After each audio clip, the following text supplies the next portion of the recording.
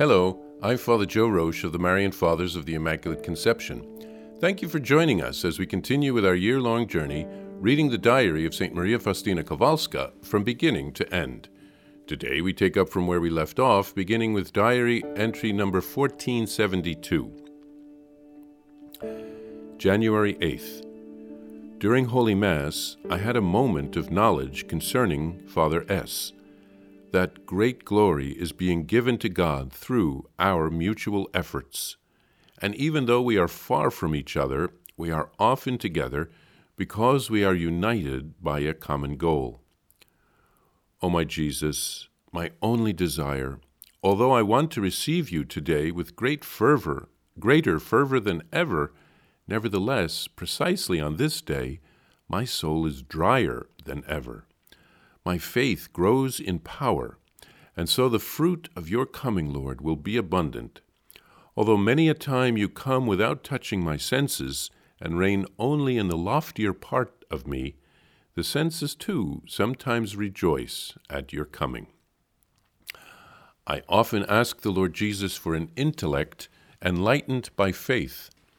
I express this to the Lord in these words: Jesus, give me an intellect, a great intellect, for this only, that I may understand you better, because the better I get to know you, the more ardently will I love you.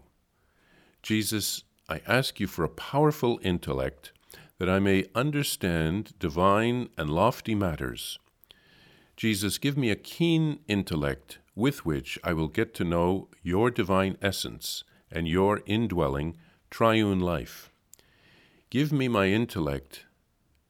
intellect these capacities and aptitudes by means of your special grace. Although I know that there is a capability through grace which the Church gives me, there is still a treasure of graces which you give us, O Lord, when we ask you for them. But if my request is not pleasing to you, then I beg you, do not give me the inclination to pray thus. I strive for the greatest perfection possible in order to be useful to the Church.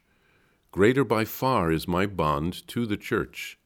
The sanctity or the fall of each individual soul has an effect upon the whole Church. Observing myself and those who are close to me, I have come to understand how great an influence I have on other souls, not by any heroic deeds, as these are striking in themselves, but by small actions, like a movement of the hand, a look, and many other things too numerous to mention, which have an effect on and reflect in the souls of others, as I myself have noticed. Oh, how good it is that our rule demands strict silence in the dormitory, the common bedrooms, and does not allow us to stay in them unless it is absolutely necessary. I have at present a little room in which two of us sleep, but at the time of my sickness, when I had to stay in bed, I found out how bothersome it was if someone was sitting in the bedroom all the time. Sister N had some handwork to do and sat in the bedroom almost all of the time, and another, S, would come to instruct her on how to do it. It's difficult to describe how much this tires one, especially when one is ill and has spent a night in pain. Every word has a repercussion somewhere in the brain, especially when the eyes are heavy with sleep. O Rule, how much love there is in you. When, during Vespers, the Magnificat was being sung, and they came to the words, "He has shown the strength of his arm," a profound spirit of recollection enveloped my soul, and I understood that the Lord would soon accomplish his work in my soul.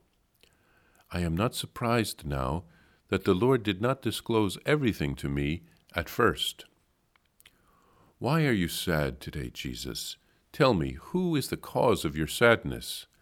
And Jesus answered me, chosen souls, who do not have my spirit, who live according to the letter, cross-reference 2 Corinthians 3:6, and have placed the letter above my spirit, above the spirit of love. I have founded my whole law on love. And yet I do not see love, even in religious orders. This is why sadness fills my heart. During Mass, St. Faustina is enlightened about Father S., probably Father Sopoćko. He lives far away in Vilnius while she lives in Krakow, but they are united spiritually in their mission to spread the message and the devotion of the Divine Mercy. And St. Faustina offers a prayer to Jesus. She wants to receive him with great fervor, but she feels spiritual dryness in her soul. This is not an indication that our Lord has withdrawn from her. It's just that he has withdrawn the sensible consolations from her. So he wants to strengthen and purify her faith. And then Faustina prays for an intellect strengthened by faith. We remember that she had a very simple education, only a few years of school, and yet she wants to be able to understand God so that she can help others, as she writes in her diary. And she seeks to grow in holiness. If we all become saints, we can be very useful to the Church in the work of evangelization. And she notices that we can influence others in very simple ways. A smile, a gesture, a look. God can use many ways to touch hearts. Faustina is grateful for the rule of her community regarding silence and when one can stay in one's room. The rule helps her to be recollected. Without this rule, it would be easy to become dissipated through gossiping and frivolous talk, through laziness, etc. And then during the Magnificat at evening prayer, Faustina is caught up in prayer and she receives a grace from God. She understands when God will soon accomplish his work in her soul. Perhaps she learns when she will die. Then Jesus expressed sadness that his chosen souls live by the letter of the law, like the Pharisees, but not by love. Jesus gives us the example. He is love and mercy incarnate.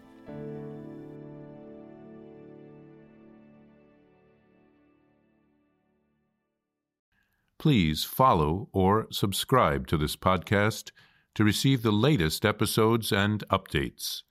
If you have enjoyed this podcast, I invite you to leave a review. Reviews greatly improve our podcast ranking and will help other people throughout the world find St. Faustina's Diary in a Year. Remember, Jesus promised St. Faustina in Diary number 1075, souls who spread the honor of divine mercy are protected by God like an infant by a gentle mother. Please help us spread the message of divine mercy. Thank you, and God bless you. Visit shopmercy.org to order your copy of Divine Mercy in My Soul, the diary of St. Maria Faustina Kowalska. It's available in print in English, Spanish, and Polish, and in English as an e-book, available now on shopmercy.org. Are you enjoying this podcast? I invite you to listen to more shows brought to you by the Marian Fathers of the Immaculate Conception. Join us daily for enriching spiritual content, which will help you on your journey with Jesus Christ. Simply visit DivineMercyPlus.org for a complete list of our shows. That's DivineMercyPlus.org.